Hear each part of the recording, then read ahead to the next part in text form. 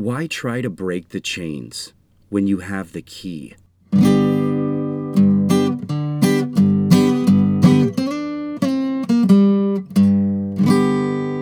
Welcome to Tete and Espresso, a Castbox original. I'm Tete. What key? What key do you have to release the ball and chain? It fits so perfectly in the lock.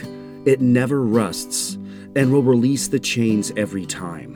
And the key is dangling around your neck. Doesn't it sound crazy that you have the key to remain shackled? We all do it. The key is forgiving the past. Trauma creates a shackle on our ankles, and no wonder we can't move after a while. We all get traumatized so much growing up. That's why sometimes I sound like I'm talking to the 6-year-old you, because I am. We must forgive that little man or little woman. They and you were not to blame. Release and forgive yourself. Forgive me, forgive we. Forgive gallantly.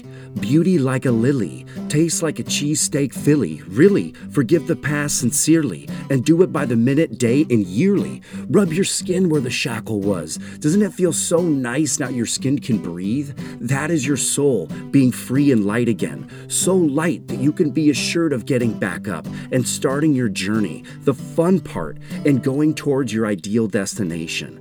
I believe in you so much. Get back up. Send this episode to a friend who must get back up.